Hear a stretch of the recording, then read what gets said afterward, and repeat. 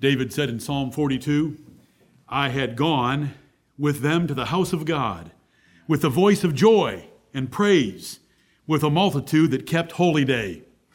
David describing congregational worship and the joy and praise, the noise, the excitement, the happiness of God's people in congregational worship. He understood it. He appreciated it. God inspired those words through him, and we should appreciate it as well. The Bible refers to children dancing in the streets as being a sign of prosperity and goodness, and we want to have that kind of a spirit when we're here in this church, loving each other. Amen. And the conversation before the first service, the conversation and rumble and din in here between the services is very pleasing to the Lord.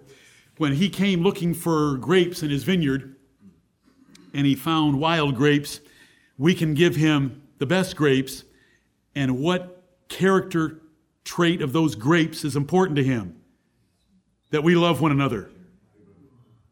Cheerwine. Did someone say cheerwine? Okay, I like it.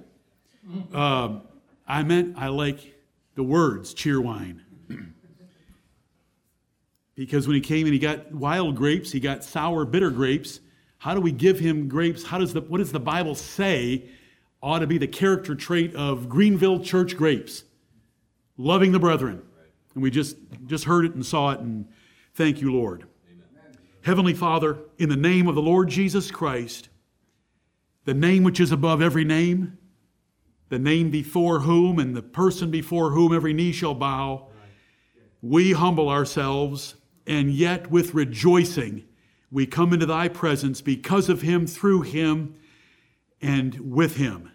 Now bless us, please, in this second assembly, and we'll thank you in Jesus' name. Amen. Amen.